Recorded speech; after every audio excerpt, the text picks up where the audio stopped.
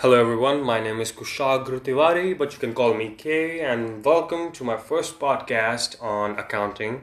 Today we are going to learn about basic accounting terms in which I think you will be able to understand some terms like business transaction, capital accounts, drawings, income, gains, purchase, sales, etc. etc.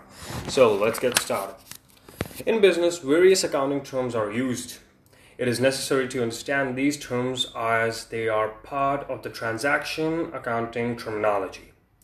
Basic transaction is basically a word which means a financial transaction or event entered into by two parties and is recorded in the books of accounts. It is a financial event expressed in the terms of money which brings a change in involving the transaction, the transfer, or the exchange of goods or services.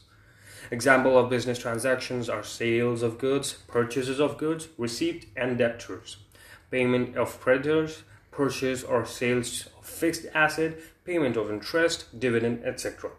Now the characteristics of a business transactions are less, but they are very mind-blowing. 5 characteristics are there. The first one is it is concerned with the money or money's worth of a good or service. It was pretty easy. Second one, it is arised out of the transfer or exchange of goods or services. Third, it brings about a change in the financial position. This is in asset and liability. Now you might be wondering what kind of changes does it bring in the terms of assets and liability? Well, when you do your business, you'll get to know them. Fourth, it has an effect on the accounting equations. Fifth, it has a dual aspect or two sides receiving debit and giving credit.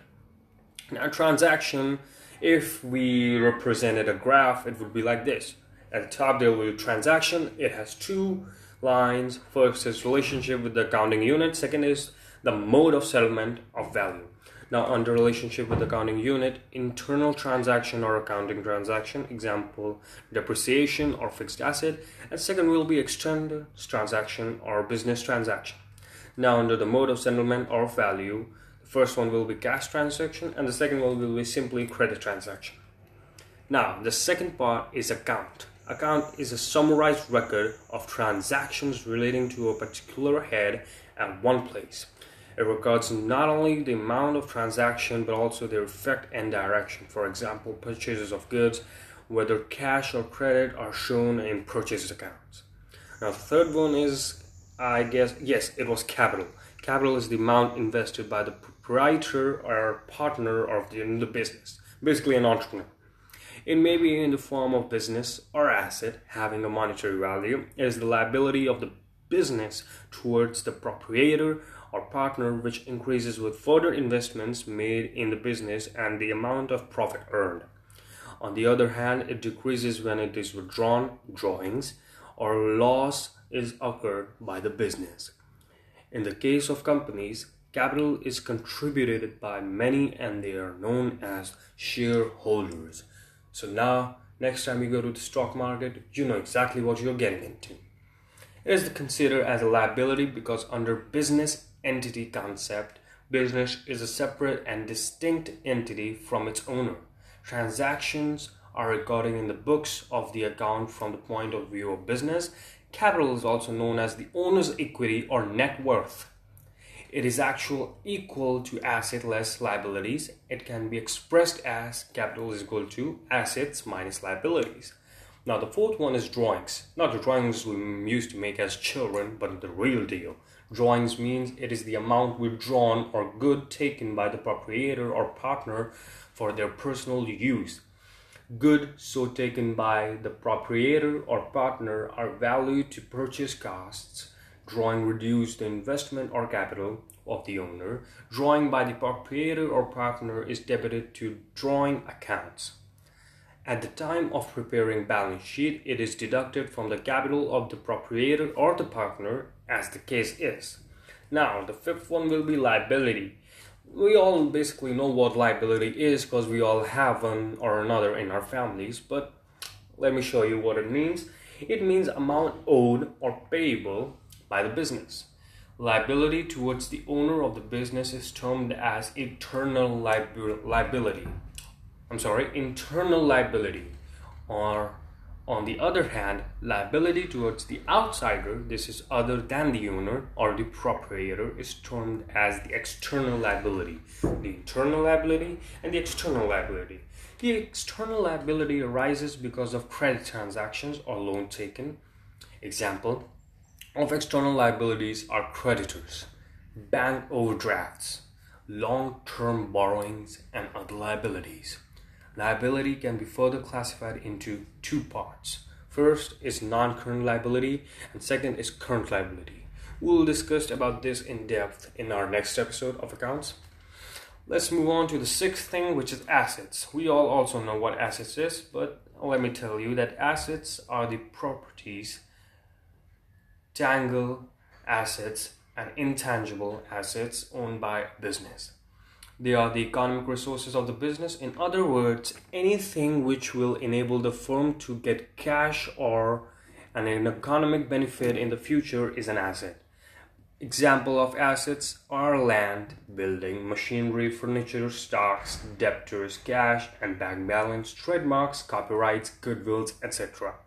Now, Finney and Miller said about assets is that assets are future economic benefits, the rights which are owned or controlled by an organization or individual. R. Brockington said assets are property or legal rights owned by an individual or a company to which money value can be attached. Professor R. N. Anthony said assets are valuable resources owned by a business which are acquired at a measurable money cost. What emerges from the above definition is that the asset should have the following characteristics. There are four characteristics. The first one is it should be owned. This is property by the business. The second one is it may be tangible, physical from the intangible form. Third one is it should have some value attached to it. Fourth one and last one is it should be capable of being measured in money terms. Assets can be classified into non-current asset, current asset, and fictional assets. We will talk about this in depth in our next episode too. Now the seventh one is receipts. Receipt is the amount received or receivable for selling assets, goods, or services. Receipts are further categorized into revenue receipts and capital receipts. Revenue receipts are it is the most amount received or receivable in the normal course of business, say against sale of goods or rendering of services or investment of business resources, say in fixed deposit. For example, of a revenue receipts, amount of received or receivable against sale of good or rendering of services, interest on fixed deposit or investments, etc. Now, capital receipt is the amount received or receivable against transactions which are not revenue in nature. For example, amount received or receivable for the sale of machinery, building, furniture, investment, loan, etc. Now, the eighth part and the last part for today is expenditure. Expenditure is the amount spent or liability incurred for acquiring assets, goods, or services. Expenditure may be categorized into these things. First one is capital expenditure. It is an expenditure incurred to acquire assets or improving the existing assets which will increase the earning capacity of the business. This will give benefits of enduring nature into the business. Now the second one is revenue expenditure. But before that, let me tell you that capital expenditure is shown on the asset side of the balance sheet always. Now, back to the revenue expenditure. Revenue expenditure is the expenditure incurred, the benefit of the which is consumed or exhausted within the account period. It has direct relationships with the revenue or with the accounting period. Example, cost of goods sold, salaries, rents, electricity, expensive, etc. Now, the third one is deferred revenue expenditure. Now, deferred revenue expenditure is a revenue expenditure in nature, but is written off bracket charge and bracket is more than one accounting period. For example, large advertising expenditure that will give benefit for more than one account period is a deferred revenue expenditure. That's all for today, folks. I hope you liked my first podcast. If you liked, please share and subscribe. And, well, back to the dump. Goodbye.